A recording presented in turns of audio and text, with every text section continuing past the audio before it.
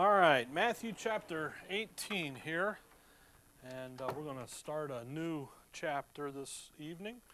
Verse 1, at the same time came the disciples unto Jesus, saying, Who is the greatest in the kingdom of heaven?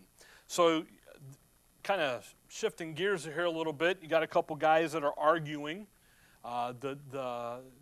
Came the disciples unto Jesus, saying, Who is the greatest in the kingdom of heaven? So they're arguing, and they're arguing about who is the greatest. So when you see these guys arguing like this, they're a little confused about what's really important and what's really going on here, because they're confused really about the nature of the kingdom and how it's going to operate and to function. And they have this, come over to Matthew 20, just a couple chapters over. And they have this issue here where it's becoming evident to them that Christ is going to die. He's going away. Remember Matthew 17, 3 times, 16 to 17, 3 times he told them he was going to die and so forth. So they know he's going away. They don't fully understand it. They don't fully have all the details in their thinking. They're struggling with it. But again, it's becoming evident to some of the disciples that he's going to turn the mantle over, if you will, Moses to Elijah and so forth like that idea. Not Elijah, Joseph, Joshua. All right, that's it. We're going to call it an evening here, okay? All right, he's going to turn it over, and again, the Lord's beginning to talk to them about operating and functioning in his absence and so forth. And this issue here is a contentious one. If you look at 20:20, Matthew 20, verse 20, then came to him the mother of Zebedee's children, with her sons, worshiping him and desiring a certain thing of him. So now you got Mama and the Zebedee's boys. That's, James and John. Okay, they're the sons of Zebedee. And Mama's getting involved now. And she's going to come in here and take care of her boys. And she's going to pitch a fit here. And she's going to come in and she's going to talk to them. And if you notice in verse 20, she comes in worshiping him. She's trying to butter him up, get on his good side. The biggest thing with the millennials there for a couple years was moms were going with their kids to job interviews and helping them with. And then when the bosses, the people, the HR were asking Mom, you sit here and we're going to go in here and talk. And she's like, well, no, he doesn't have any idea of how to answer the questions. Then the guy goes, then what is he doing here? If he doesn't understand, and the stories all in the, I read that one in the Investors Business Daily, IBD, a couple years ago. And then over in the Wall Street Journal, they had an article in the editorial about how kids are having parents, specifically moms, because mom's going to come and stick up for their sons, and come in and try to help them get into and to do things. So here she is, buttering him up, verse 21. And he said unto her, What wilt thou? And she saith unto him, Grant, what do you want? Grant that my 2 sons may sit, the one on the right hand and the other on the left, in thy kingdom. So what does she want? She wants her boys up front. If they're sitting at his right and left hand, then they're important over everybody else. And that's the issue that's beginning to pop up back in Matthew 18. But look down at verse 25, Matthew 20, verse 25. But Jesus called unto him, and said, Ye know that the princes of the Gentiles exercise dominion over them, and they that are great exercise authority upon them. Now notice that. How this mom's thinking like a Gentile thinks. How does the Gentile run their kingdom? They run it like a dictatorship. The guys in charge are the ones in charge. Verse 26. but it shall not be so among you. But whosoever will be great among you, let him be your ministers. You see, Christ's kingdom isn't going to operate like the Gentiles do. That's why when we talk about us in the heavenly places, we've been talking about that on Sunday mornings, and it says we're going to rule and reign. Well, when you think, and the verse Paul says, judge angels, and everybody's got this Gentile mentality of having authority over and running them and bossing them around, and that is not anything like how God operates in his kingdom. Verse 27, and whosoever will be chief among you, notice, let him be your servant. And that's the issue. Even as the Son of Man came not to be ministered unto, but to minister, and to give his life a ransom for many. That issue of being a servant. So when you come back to 18:1 here, that's the issue here. He's gonna begin to talk. They're having a discussion about who is going to be the greatest, and that's that. And the problem with this is because it comes from a misunderstanding of what God's kingdom and how his kingdom is designed to work and to function and to operate. It's not going to operate like the Gentiles where they lord things over, okay? When you think about us judging the angels, people, you can't, Paul says you can't judge the smallest matters amongst yourself. You got to come over here and you're going to judge angels, so you got to get judge, think, discern, make decisions. That's what a judge does. Discerns what's going on, makes a ruling. Well, angels, they have a specific role when we get over and look at the creatures not this week, but next week. They have a specific function that they're doing in the heavenly places. Jacob's ladder, remember, they are ascending and descending. So that means they're operating. They've got special things doing. And when they come up into the heavenly places and they come into us, we're not going to boss them around. Hey, you, come over here. Wait, shine my shoes and do my laundry. Not going to do that at all. There's a service that's involved. And when they ascend, they're coming out of the throne room of God, off of New Jerusalem, off the earth, up into the heavens, report, do what they need to do, and then they kind of come back down, get the next info, take it up. And there's a whole mechanism there and working in them.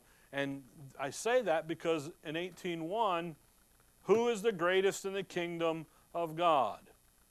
So now Jesus is going to deal with this issue. And he's going to deal it by using an illustration. Verse 2. And Jesus called a little child unto him and set him in the midst of them. So Jesus calls a little child unto him. Now, there's an indication when you look over in Mark and Luke that this is one of Peter's children. Okay, because he's at Peter's house about when all this is happening.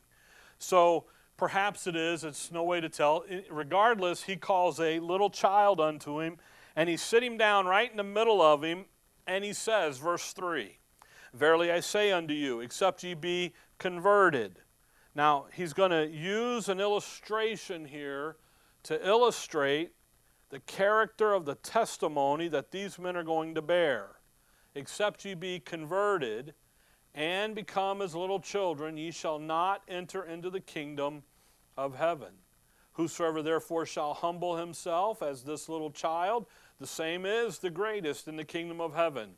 And whosoever shall receive one such little child in my name receiveth me. But whosoever shall offend one of these little ones, which believe in me, it will be better for him that a millstone were hanged about his neck, and that he was drowned in the depth of the sea.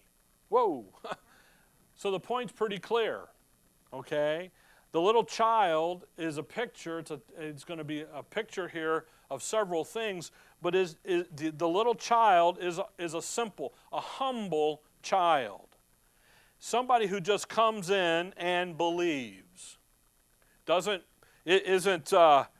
going to try to run the show or anything, just comes in and sits and believes. and notice in verse 3, and be ye, except ye be converted.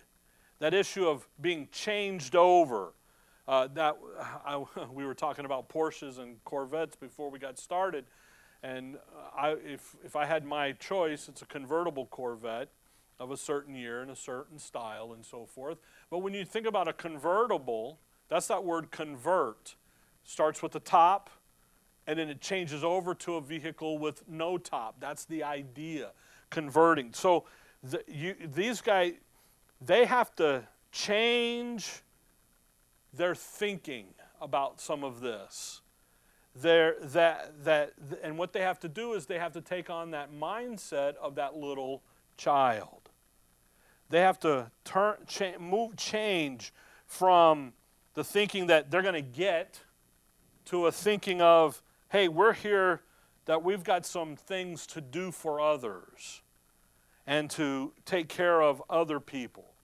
And really, that's the issue here when it comes into the kingdom here, is this issue of him humbling himself as the little child. And there's no doubt that they're not quite there yet. But also, you and I don't want to miss this. Come over to Luke chapter 12.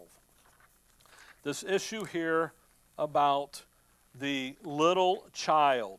So the question then is who does the little child represent? And there's a reason why the Lord sets a little child, and he calls them, and he talks about a little child and little ones. Luke 12, verse 31. Luke 12, 31. But rather seek ye the kingdom of God, and all these things shall be added unto you. Seek ye the, Luke 12, 31. Did I say it wrong? Okay, 12, 31. But rather seek ye the kingdom of God, and all these things shall be added unto you. In other words, don't seek all the things, the physical things. You go back up, consider the ravens, consider the lilies, all that physical stuff. But rather seek God's kingdom first. Seek his righteousness first. Fear not, notice, little flock. For it is your Father's good pleasure to give you the kingdom. Who's going to get the kingdom? The little flock. Matthew 18, who's getting the kingdom? The little children. There's a comparison there. Come over to John 13. John chapter 13. And that issue here, again, John 13, we spent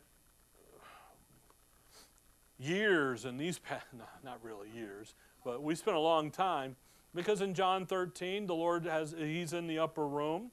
He's just had supper with them. He's gone around and washed the disciples' feet. And Peter pulled back, as Peter should. Hey, it's not for you to wash my feet. I'm washing your feet. And he said, no, Pete, I'm here to show you what service is all about. Verse 33, 13:33. So the context here, they're in the upper room. This, by the way, 13, 14, 15, 16, 17, all happened the evening prior to the crucifixion, prior to going down into the garden, and then him going and dying. Notice he says, 13:33, little children, yet a little while am I with you, ye seek me, and as I said unto the Jews, whither I go ye cannot come, so now I say to you. Again, little children. And that's, when you come back here to Matthew 18, that's when he says little child, little ones. It's not hard to understand who that little child in Matthew 18 is representing. It's going to be that believing remnant, that little flock, that true nation. And so what he's going to do here now, 18:4, is he's going to show his disciples in the picture of the little child sitting in their midst, the mental attitude, the thinking process that they are to have concerning the kingdom. Verse 4, 18:4. Whosoever therefore shall humble himself as this little child, the same is greatest in the kingdom of heaven. In other words, notice, in the kingdom, in that little flock, in the kingdom, the mental attitude of the believer is one of humility. Okay? And the thing about humility, that's the issue here. You know, when you have the truth and you understand what's going on, you can real quickly become humble in your thinking. Paul says, don't think of yourselves any, man, Romans 12. Romans 12. Romans 12, verse 3. For I say, through the grace given unto me, to every man that is among you, not to think of himself more highly than he ought to think, but to think soberly, according as God hath dealt to every man the measure of faith. Don't get high-minded. That's what he says back in chapter 11. Don't get a big head. Knowledge puffeth up, but charity does what? Edifies. Charity, love in action. The thinking how God thinks about it and going to work and doing. So when these guys, back here in Matthew 18, when he says there in verse 4, hey, whosoever therefore shall humble himself, just come in quietly, sit, get the truth, understand that the truth is coming from God. That's who the Lord is. Not coming from you, not coming from who you are, but coming from the Lord. Just come and be. And you know what you'll be? You'll be good to go. Come over to Luke chapter 10. Luke 10. Luke chapter 10. I would say, if you remember when we studied this stuff in Luke, but that was like 7 years ago. And so Luke 10, look at verse 20. Luke 10:20. Notwithstanding, in this rejoice not. Okay? And specifically here, he's talking to them about the ability to cast out spirits. All right? That the spirits are subject unto you. But rather rejoice because your names are written in heaven. Isn't that interesting? Don't rejoice in all of the powers and the abilities to do something. That you can go out and kick out the demons. But rather, you know what you need to rejoice in? That simple fact that your name is written in heaven. That Lamb's book of life. Verse 21. In that hour, Jesus rejoiced in spirit and said. This is one of the only times that I know of a verse that says that Jesus rejoiced. He had joy, he had but here it says that he rejoiced. Hebrews 12 says, for the joy that was set before him. Okay, that's not him rejoicing. That's him doing something else. Here it literally says, in that hour Jesus rejoiced in spirit and said, I thank thee, O Father, Lord of heaven and earth, that thou hast hid these things from the wise and the prudent, and hath revealed them unto babes. Even so, Father, for so it seemed good in thy sight. Again, if you look at this, they're to have a childlike humility. Come back over with me to Micah. Micah 6. They are to have a childlike humility. And the ability, and this goes even for us, this is one of those transdispensational things we were kind of talking about on Sunday night in the Q&A. One of those items that kind of come through. The prerequisite for learning the Bible, the first thing in all of it is to have a childlike humility. You want to learn the Bible, you want to learn the truth. Micah 6 is where we're going. Okay, get you there. When you learn the Bible and you want to learn the will of God, you want to know what's going on, you can't come to it with a fat head, high and mighty, thinking you're going to figure it out. You got to come humbly. And that's what he's saying here. And the reason I have you look at Micah 6, verse 8 is because this verse gets used all the time. He hath showed thee, O man, what is good, and what doth the Lord require of thee, but to do justly, and to love mercy, and to walk humbly with thy God. And that idea there of walking humbly, that's the idea in Matthew 18. That's the idea for all of us. It's not self-assertion. It's not which of these, go back to Matthew 18, it's not which of these guys is going to sit on your right hand and on your left hand. It's not that. It's just being like that little child, that little one. Just coming in and not making anything of yourself, coming in and just sitting there and absorbing what's going on. Matthew 18, verse 4, whosoever therefore shall humble himself as this little child, the same is greatest in the kingdom of heaven. And whosoever shall receive one such little child in my name receiveth me. So if you receive the little child, then you've received me. And again, we've seen this already, by the way, in Matthew 10.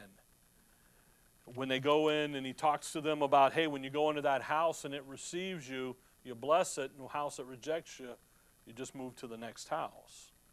All right?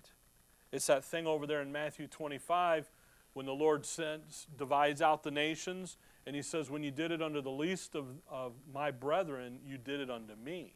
That's the idea. Verse 6, but whosoever shall offend one of these little ones which believe in me. Uh-oh. Here we go. Whosoever shall offend one of these little ones, you're going to cause them a problem and you cause them to sin. All right? We're going to hurt their little feelings. That isn't what he's talking about. Offending here is he's talking about causing them to sin, not hurting their feelings.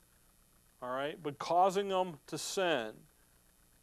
Over there he talks, and Paul talks to us about if you eat meat and it offends your brother, knock off eating the meat. You ought to be thinking about your brother, Romans 14 and 1 Corinthians over there. So that's the idea here. The idea of if you offend one of these little ones, and the idea that Paul's talking about is that when you offend them, it's not talking about hurting their feelings. It's talking about causing them, I'm trying to figure out how to say it, causing them to no longer walk in the edification process that God has for them. Literally, you destroy the godly edification that God's trying to work on in their life. Okay, you follow that? Does that make sense? Because if you're going along here, and even these guys as well as for us, and somebody comes up and says, well, you eating meat you eating that offends me, 1 Corinthians, Romans, and so forth, and you say, yeah, just get over it and eat anyway. That guy steps back and goes, well, wait a minute. The thing in the weaker brother in Romans 14 and 15 there, when that is clear as the nose on your face, you ought to be very considerate of what he's learning. He needs to understand, why is it okay for me to be eating the meat? See? Not, oh, you can just eat it, get over yourself and sit down. No, why is it okay? Well, because we don't esteem an idol for anything than what it is. Okay? The dispensational things there. That's what's happening here. Whosoever shall offend one of these little ones which believe in me. See, that's the issue. He's talking about them causing the man to sin, to continue on in the edification process for these guys. You begin to retard them. You begin to slow them down. Actually, they end up leaving for it. Usually when we have people come into here, I usually tell people, don't be offended by anything I say. Give it 6 months to a year before you decide to leave. Because there's a reason behind what I'm saying, and we got to get you there. Okay, we used to have a gentleman here. He wasn't young, but a gentleman here, and he did not appreciate the issue of what we believe about prayer. He wanted to name it and claim it. That's what he wanted. So I'm teaching. I don't know this. I'm not aware of what's going on. I'm teaching away, and I get over and we talk about prayer, just talking to God and working on the Word of God, working in you and so forth, and the Spirit working with the Word. And when he met me at the back door, you thought I'd have killed his wife and kids and sold his house. I was a dirty, rotten. And I was like, whoa, wait a minute. Tell me what was going on. And he began to explain. He liked the name it and claim it verses and so forth. And I was like, okay, well, those belong to, and I tried to get him to understand some right division, and it was not, he just wasn't having it. So we didn't see him for a little bit, then he came back, and all the back and forth, and finally I just looked at him and said, listen, and by the way, every time he met me at the back door, it was a chew my ear off session. So I just told him, I said, enough. You need to start here at 0, and let's figure this out. And he goes, I don't want that anyway, and he took off. So I'm like, okay. But a lot of them, they were. Yeah, he was going back to his old church, is what he said. But see, that's what's happening here. Verse 6. Finish the verse. But whosoever shall offend one of these little ones which believe in me, it were better for him that a millstone were hanged about his neck and that he were drowned in the depth of the sea. Now, that's pretty clear what he's talking about there, I think. All right? It isn't going to go well for the guy that offends the little ones, the little child. So if you receive the little one and you treat him well, you treat him according to who he is, and, again, when you did that to the least of them, my brethren, you did it unto me, then you're going to be good to go. But if you don't do that, and you offend him and you're not taking care of him, see, the idea here that he's teaching the disciples and he's trying to get across is that God's going to take care of his own people. And just because they are pictured in this little child doesn't mean that they're not important. Because sometimes we look at the little children and we dismiss them. We don't think, and you can't do that, especially here in Matthew. They're very important. And the problem that's going to come along is that there are going to be members of the nation that are going to come along and not count them as important. Deuteronomy, Moses tells to the nation that a foolish nation is going to get you. Paul talks about it in Romans. In Acts 2, they look at Peter and the guys and they say, where'd you guys go to school? Where'd you get your education? Who trained you? They look at the Lord in John 7, and you know what they do? The same thing. Where'd you get your school? Where'd you get your education? Where did you come through? Who taught you? You're sitting here yakking at us. Well, you didn't come from our schools. We know what teaches in our school. They took note of them, see? And that's the point. The point is that they're not talking about the wisdom of men. They're talking about simply coming in and being who they are. And that issue here, by the way, what did the Beatitudes say back over there in Matthew 5? The meek shall inherit the earth. That's humility. The humble. You see, it's not the issue of them coming along and trying to be something in the eyes of the world out there, but rather just come in and be who you are, the little flock, the believing remnant. They're going to come up against you, and guess what? Verse 7, 18:7, what's that first word? Whoa. Stop. Pay attention. Whoa. Hey, yo, big time. Danger. Pay attention. Woe unto the world because of offenses. For it must needs be that offenses come, but woe to that man by whom the offense cometh. Woe. You know, That's like, you know what Isaiah's horse was? His name was Woe is me. That's Isaiah's horse's name. Woe is me. Whoa, whoa, slow down here. Pay attention. Stop. Danger, warning. Because woe unto the world because of offenses. You know what? They're going to, for it must needs be that offenses come. You know what he's reminding the disciples? Same thing Paul reminds us. You guys, we live in a sinful creation, and offenses are going to happen. They're going to come about. We groan in this creation, and if the Lord tarries, it's just going to get worse and worse and worse. It isn't going to get any better with their reaction to us.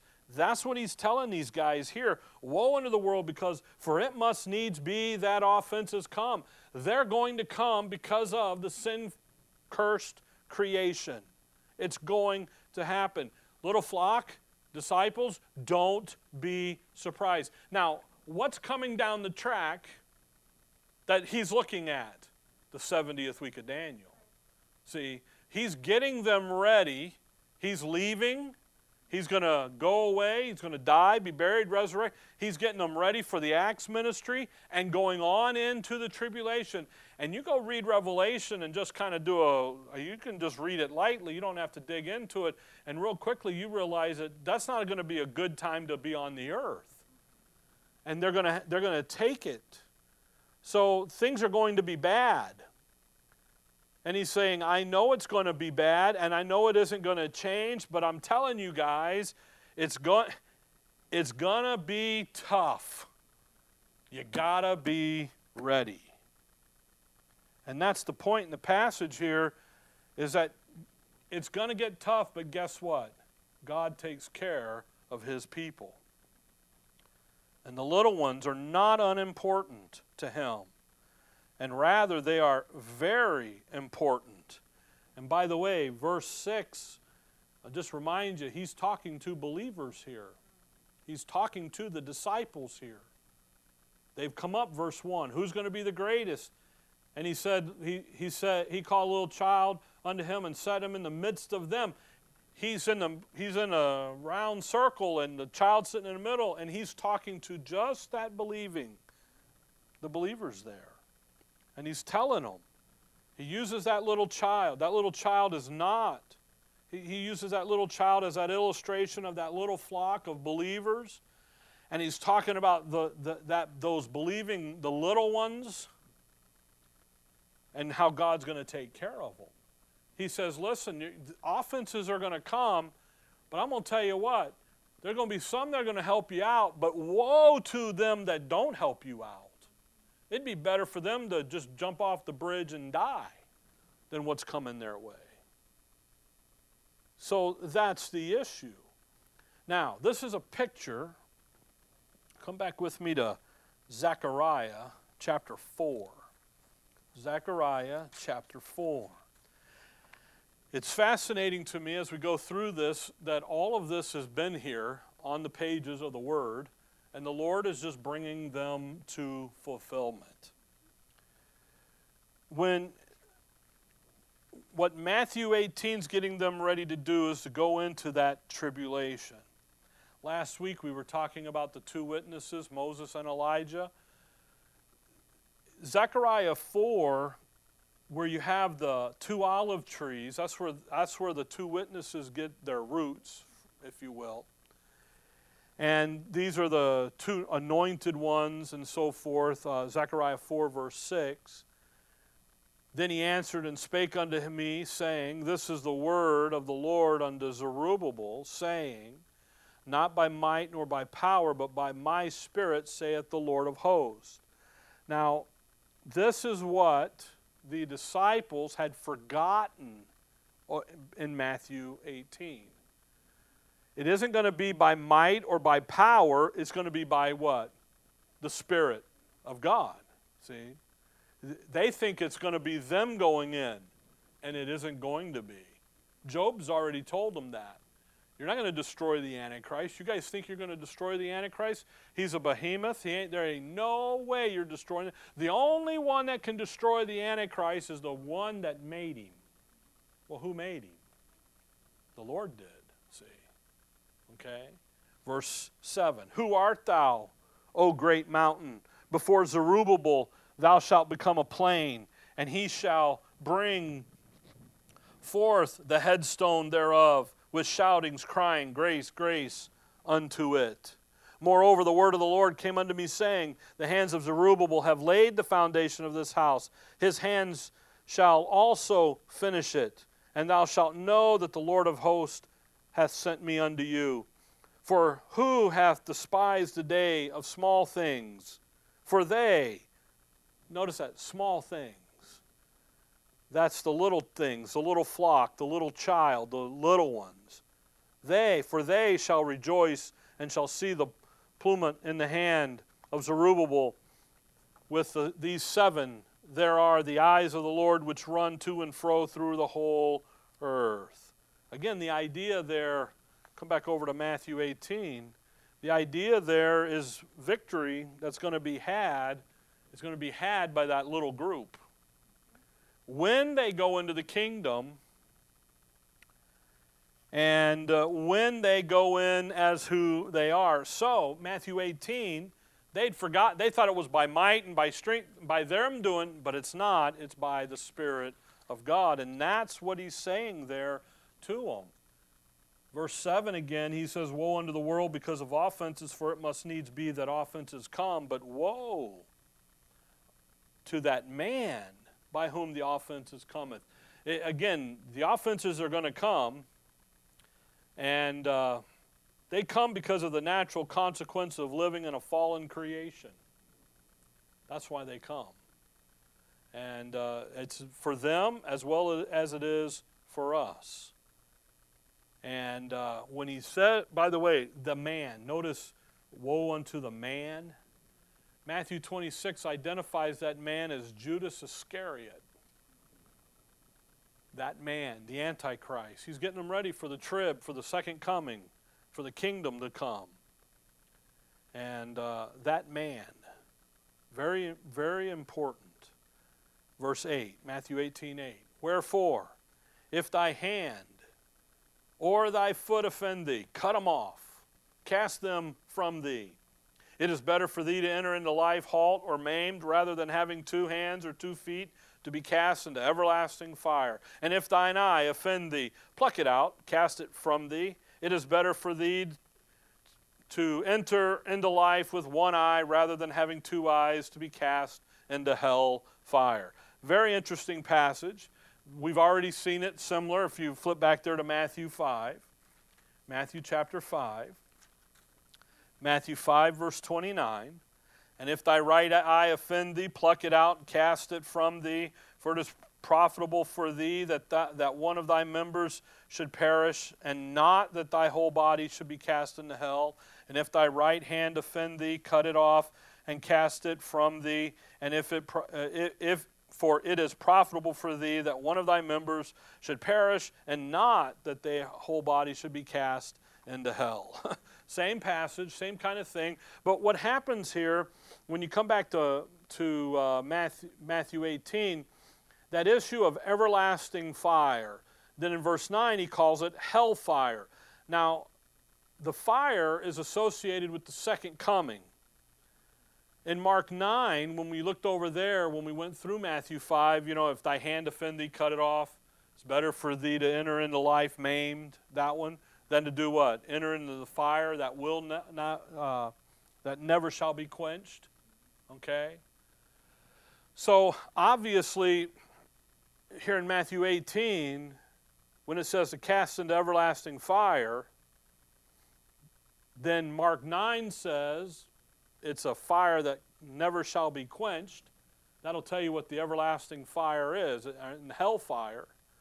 But what happens is people pull the old Greek book out and start eoning you to death and all this stuff back and forth, and just stick your fingers in your ears until they're done. You see their mouth quit moving, and then maybe it's safe to go in, because what do these verses say here? By the way, plucking out your eye and cutting off your hands are figures of speech. Okay? It's not a literal thing. But hellfire is a literal thing. So people say, well, you know, if you're going to say it's a figure of speech to pluck your eye out and cut your arm off and all this, then why isn't hellfire figurative? Well, that's just being stupid. It really is. You know, because it's not. And what's going to happen here is when you, and by the way, we've studied hell in the past. and I would encourage, if you got questions, they're on the website, they're on YouTube. The issue here is when Jesus Christ comes back in his second coming, he comes in flaming fire, taking vengeance on them that know not God. He comes back to the earth, and when he does, you know what he does? He sets the place on fire. And there's a piece of land over there in his return. If I don't draw this stuff good on the board, so I'm not. So you think about the Mediterranean Sea. Think about where Jerusalem is, and the Jordan River, and the Sea of Galilee, and the Dead Sea. He's going to come down out of the north, down along the coastline, so between Jerusalem and the coast. And as he comes down, he comes back in a flaming fire. He's scorching the earth out there.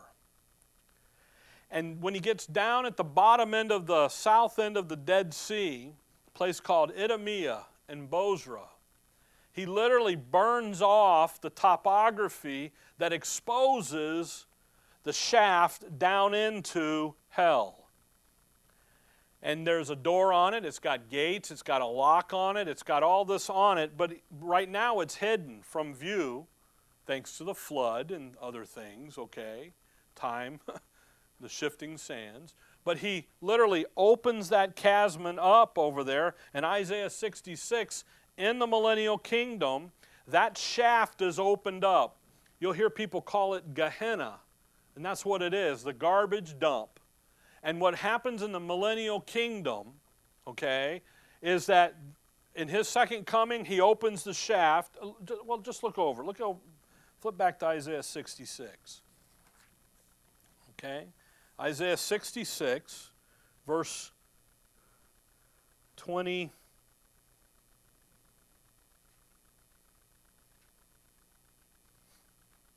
Well, 22. 21. And I will also take of them for priests and for Levites, saith the Lord. For as the new heavens and the new earth, which I will make, shall remain before me, saith the Lord, so shall your seed and your name remain. And it shall come to pass that from one new moon to another, and from one Sabbath to another, shall all flesh come to worship before me, saith the Lord. And they shall go forth and look upon the carcasses of men that have transgressed against me, for their worm shall not die, neither shall their fire be quenched, and they shall be an abhorring unto all flesh. And what he's talking about there, and where we're at over here in Matthew 18, 8 and 9, is that when the Lord comes down in his second coming and he opens up that shaft, that's going to give them a portal, a look, a gateway down into hell. In the millennial kingdom, instant justice is done. There's no courtroom. There's no wait a minute. There's no plea. The devil has been bound, so you can't say the devil made me do it. Man's learning that it's God, their sin nature is the problem. So as the law is offended, instant judgment, they take them over and they drop them down this shaft. So then and this is as the Gentiles come, as Israel comes and worship, they're going to walk right by this shaft. Now, by the way, at the same time, there's another opening over in Babylon, in the Euphrates River. That's the zoo where all the crazy creatures and all the demons and all are held. So when they come in from the east and from the west into that city to worship, guess what they pass by? Monuments, they pass by this. All the flesh. Guess what they get to look down in that shaft and see? The worm. that doesn't die, the fire that's not quenched. And you know what they remember? They remember that this is the carcasses of men who have transgressed against me. Then when the great white throne judgment happens, it's closed up. It's because it's all cast into the lake of fire. So when you come back to Matthew 18, I tell you what, if you offend these guys, woe unto the man that does this. It's not going to be a good thing. It's going to be worse.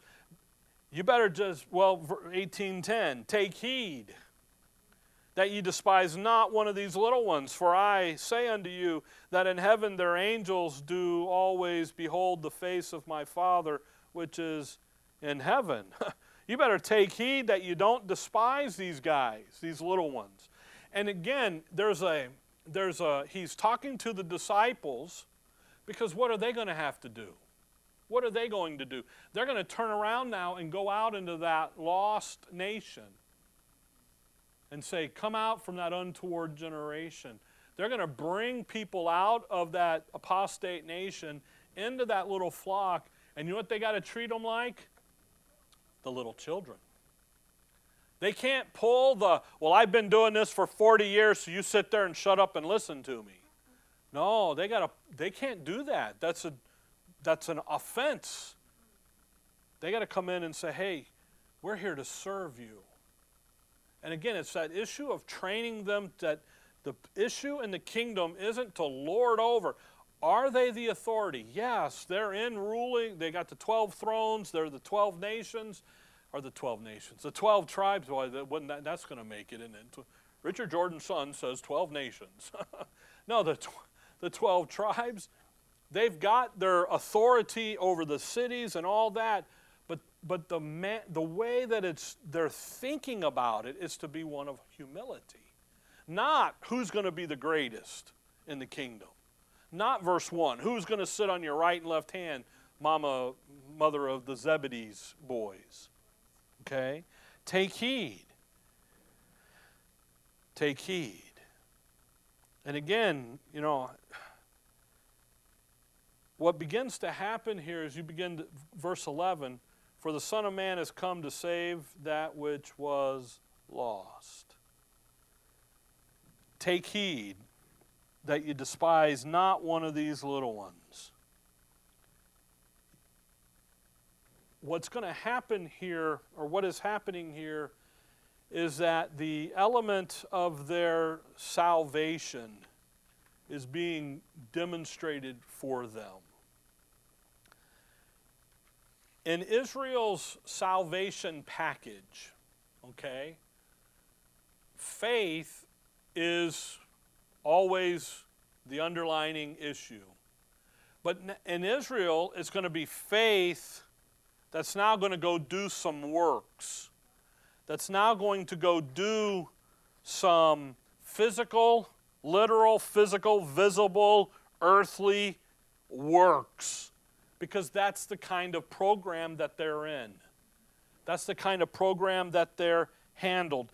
In the kingdom program, salvation is on the basis of faith plus then working, going and doing something. All right? Their salvation does not work like our salvation unto eternal life. That's what I'm talking about. All right? For the Son, verse 11, we'll pick up in verse 11 again next time. But just on this issue that's coming out of verse 10. For the Son of Man, notice verse 10, take heed that you despise not one of these little ones, for I say unto you that in heaven their angels do always behold the face of my Father which is in heaven. Some interesting things in that verse. The first issue is that issue of salvation in the kingdom program has to do with entering into a literal, physical, visible, earthly, Davidic kingdom on the earth with the headquarters at Jerusalem. That's the issue. And for these guys, that's where they get their salvation. Come over to Acts chapter 3. That's where they get things that you and I get the moment of our trusting Calvary, Acts chapter 3.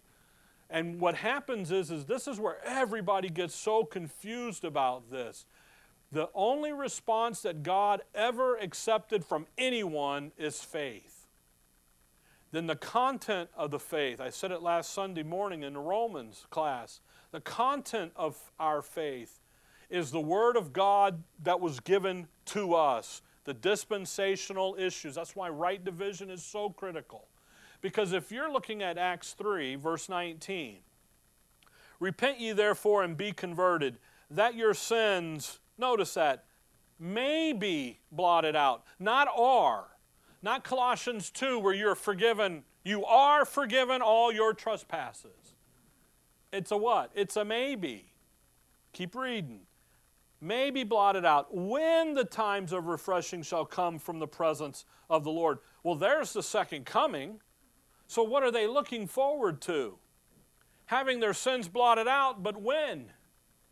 When the second, in the kingdom over there, getting over there. You see, they were never looking for having their sins forgiven in the moment. They were always looking forward to the kingdom. And that's where, now we're talking about salvation unto eternal life. They always are looking over there.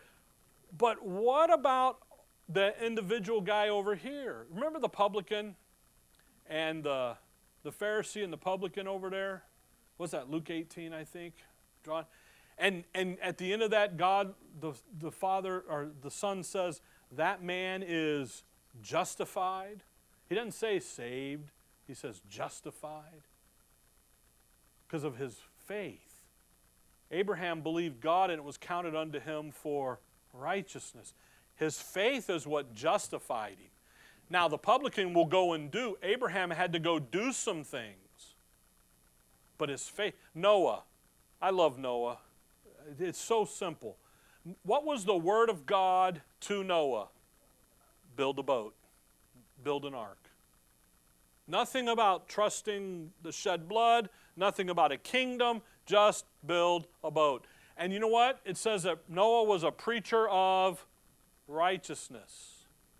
It's interesting. How is that? What was Noah's message?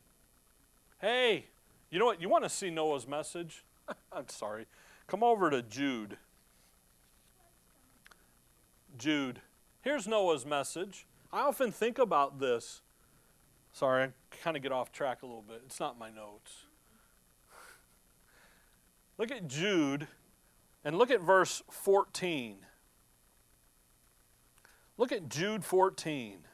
And Enoch also, the seventh from Adam. Now, Enoch is Noah's dad. Not dad, great-grandfather. Because you had Lamech, and Lamech had Methuselah, and Methuselah had Noah. If I remember the genealogy back there. Okay? So Enoch doesn't die. He's translated. When his son Methuselah is born, because Methuselah talks about the end, the judgment will come. Now watch what Enoch does. By the way, the only way you know that Enoch does this is because you got Jude 14 in your Bible. Okay? Jude 14. Enoch prophesied of these, saying, Behold, the Lord cometh with 10,000 of his saints to execute judgment upon all, and to convince all that are ungodly among them of all their ungodly deeds which they have ungodly committed, and of all their hard speeches which ungodly sinners have spoken against him. Do you think they're ungodly? So, if that's what Enoch is saying back there in Genesis 6, 7, okay, guess what Noah's saying? Same thing. You know what Noah's saying? You have a bunch of ungodly people out there, and judgment is coming, and it's coming in the form of rain and of a flood, and they laughed him to scorn because they didn't understand what rain was and flood because they'd never done that before. They had no clue of that, and so he started building a boat, and they come out, hey, what are you doing that for? Judgment's coming because you're unclean, you're ungodly, and you know what? Godly are going to get in the boat. We don't need that. What's that goofy thing look like? You know, blah, blah, blah, blah, blah, blah, blah, right? Now you come back to Matthew 18. That's what's happening here. They understand that their forgiveness, their spiritual blessings, all of the stuff promised to the nation of Israel sits over there in that kingdom. Noah's faith, he's a preacher of righteousness. Why? Because his faith was based upon the revelation of God's word to him at that moment. Now, they have faith, but their faith is telling them we've got to go do some physical activities. What does our faith say? No working, but him that believeth not. I'm sorry, Romans 4:5. Man, I am butchering it tonight. But to him that worketh not, but believeth on him that justifieth the ungodly, his faith is counted for righteousness. That's what our faith says. So our faith says, it is the gift of God, not of works, lest any man should boast. That's what our faith says. Our faith says we can't do it, we can't add to it, we can't help it. He did it all. And I owe everything to him. So if you say, well, you got to go work for your salvation, then guess what? You're in unbelief, not in faith. In belief, okay? That's what's happening with these guys. They understand their package, their salvation package. They understand that they've got to go do some physical things so that they can enter into that coming kingdom. So you know what they know? They know, they're learning, I should say. I shouldn't say they know, but they're learning here. We got trouble coming our way. But God will take care of us if we just come in humbly, walk humbly in the Lord. Don't get this big fat head thinking we're all something special. By the way, the apostate Israel thought that. They thought God got a good deal when they got them. And the Lord's proven over and over again, no, that isn't the issue at all. Now, if you'll notice in verse 10, there's a thing here real quickly about that in heaven their angels do always behold the face. See that issue about the angels? This is where the guardian angel idea comes from. Matthew 18:10. Okay? So what in the world is he talking about here? Well, you have to understand what angels are and their activity. And the fact is that they can represent a whole bunch of people. First, come over to Acts 12. Just get an idea here real quick. In Matthew 18, they are representing that little children, the little flock there. That's who they're representing. They function as representatives of at least, I got 7 different groups here that they represent. The first one, Matthew 18, is the little flock, the little children. Acts chapter 12 and verse 15. Acts 12:15. And they said unto her, Thou art mad. But she constantly affirmed that it was even so. Then said they, It is his angel. Now, what's happening here is Peter's down there in jail. And they said, Peter showed up. And they said, no, it's what? It's his angel. So you've got Peter being represented there. Peter, he got out of jail and knocked on the door. And the little girl there said, hey, Peter. And they said, you're nuts. He's down there in the jail. But yet finally they said, it's what? It's his angel. See? So angels represent there. You go over to Revelation 1, 2, and 3, and the angels represent those the local churches there. You go over to Daniel 12 and verse 1, and the angel can represent the nation of Israel. He does it through Michael, as Michael is the prince of the nation of Israel. Daniel 10, the angels there represent the nations of the world as they look at the prince of Greece and Persia up in the and so forth. Let's see. Isaiah 63. Come on over there. Isaiah 63. They represent many different things. They sit up in those principalities and powers. Isaiah 63. Romans 8 tells us they function in different manners and so forth. Isaiah 63 verse 9. Isaiah 63 9. They will represent, they have that correspondence between heaven and earth. When we looked in the heavens and so forth, that functioning there. Isaiah 63 9. In all their affliction, and again, he's talking to Israel here, he was afflicted.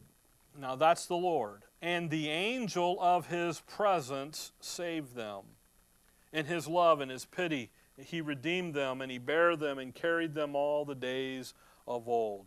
Notice when he says the angel of his presence, he's talking about the appearance of the Lord, and there's the word angel.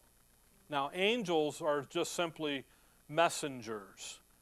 And you go back over there to Hebrews, 1. Go back over to, well, you know what? Go to Psalms 34 first. Psalms 34. So when he talks here about angels, angels belong to the nation of Israel. They don't belong to the body of Christ. Psalms 34.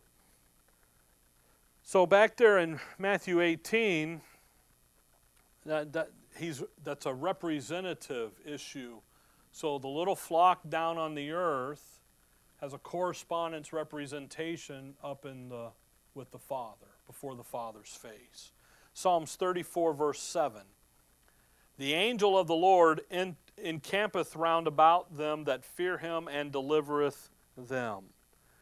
The angel of the Lord camps round about Israel. He delivers them. Come over to Hebrews 1. And he takes care of them in a very supernatural manner. And he delivers them from their enemy. There's no issues. There's no problems. Hebrews 1, verse 13. But to which of the angels saith he at any time, sit on my right hand until I make thine enemies thy footstool? Are they not all ministering spirits sent forth to minister for them who shall be heirs of salvation? The function of the angel has to do with going around and ministering for the people that are heirs of the kingdom hope. And that's who he's talking about in Matthew 18. Okay? That in heaven, Matthew 18:10, guess what's in heaven? Their angels are sitting there before the face of the Father. And again, it's a reference to the supernatural protection of the little flock in the time of the offense, i.e. the time of the second coming, Jacob's trouble. By the way, when they flee into the wilderness, what's waiting for them in the wilderness? The table of blessing. They're going to be fed in the wilderness for times and a half of times. Back half, 3.5 years, they're going to be taken care of and protected. And there they go. Okay? So when we come back over here, by the way, for you and I, we don't need an angel. We don't need a guardian angel, because we have the Spirit. And I'd rather have the Spirit. He's the top guy than a bellhop and an angel. I'd rather have the big guy, and that's what we have. So when you think about the angels and then us having the Spirit of God, the Holy Spirit, the angels are bringing the messages. What does the Holy Spirit do? We have the Holy Spirit. We interact with the Word of God. We got the message right here. We don't need someone to bring it down, teleport down, and so forth. Okay? All right, we'll pick up in verse 11 there. For the Son of Man has come to save that which was lost. And we'll talk about that last time. And it's a wonderful thing here. These guys, they're knowing, they're beginning to learn. Things are moving. They ain't quite got it. They think that it's a who's better than who. It's a who's who. So he brings in this illustration of the little child and says, no, the issue in the kingdom, thinking, the mentality of the kingdom is going to be one of humility and of service and of the least. Okay? And then that issue now down in verse 10, 9, 10, 8, 9, 10, he's going to take care of them. And he's going to do it. And they do have a hedge about them. They do. I mean, you think about an angel. In one night, he killed something like 285,000 or 185,000 or something like that. That's working to kill that many people, you know, in one night. So it's like, whoa, that's some supernatural working for a living right there. Okay? But don't people use verse 10 to say, see, you've got a guardian angel sitting before the face of God in heaven, you know, and they got him with the wings and all that. Revelation says that an angel has the appearance of a man. So an angel is not winged, but cherubims are and seraphims are and so forth. They got different things to them. By the way, the only winged angel that's mentioned in Scripture, over there in Zechariah, I think it is, or Ezekiel, one of the two, and the name of that angel is Wicked, with a capital W. It's Ezekiel, yeah. So it's like, whoa, okay, wicked. And yet we got them dancing around on the front on our dashboards. You know, the little bobbleheads or whatever, and or hanging from something to protect us, you know. And it's like, man, but what does religion do? That's what religion does to you. So, anyway, dear Heavenly Father, we thank you for the evening, Lord. We thank you for your word. Thank you for everything we have in you. And we appreciate that. We appreciate all the spiritual blessings as a present possession and not having to wait. We appreciate the fact that you deal with us differently than with Israel. But yet at the same token, we appreciate the fact that what you said to Israel is what you said you'll do, and that we can have confidence you'll do the same for us. In your name we pray. Amen.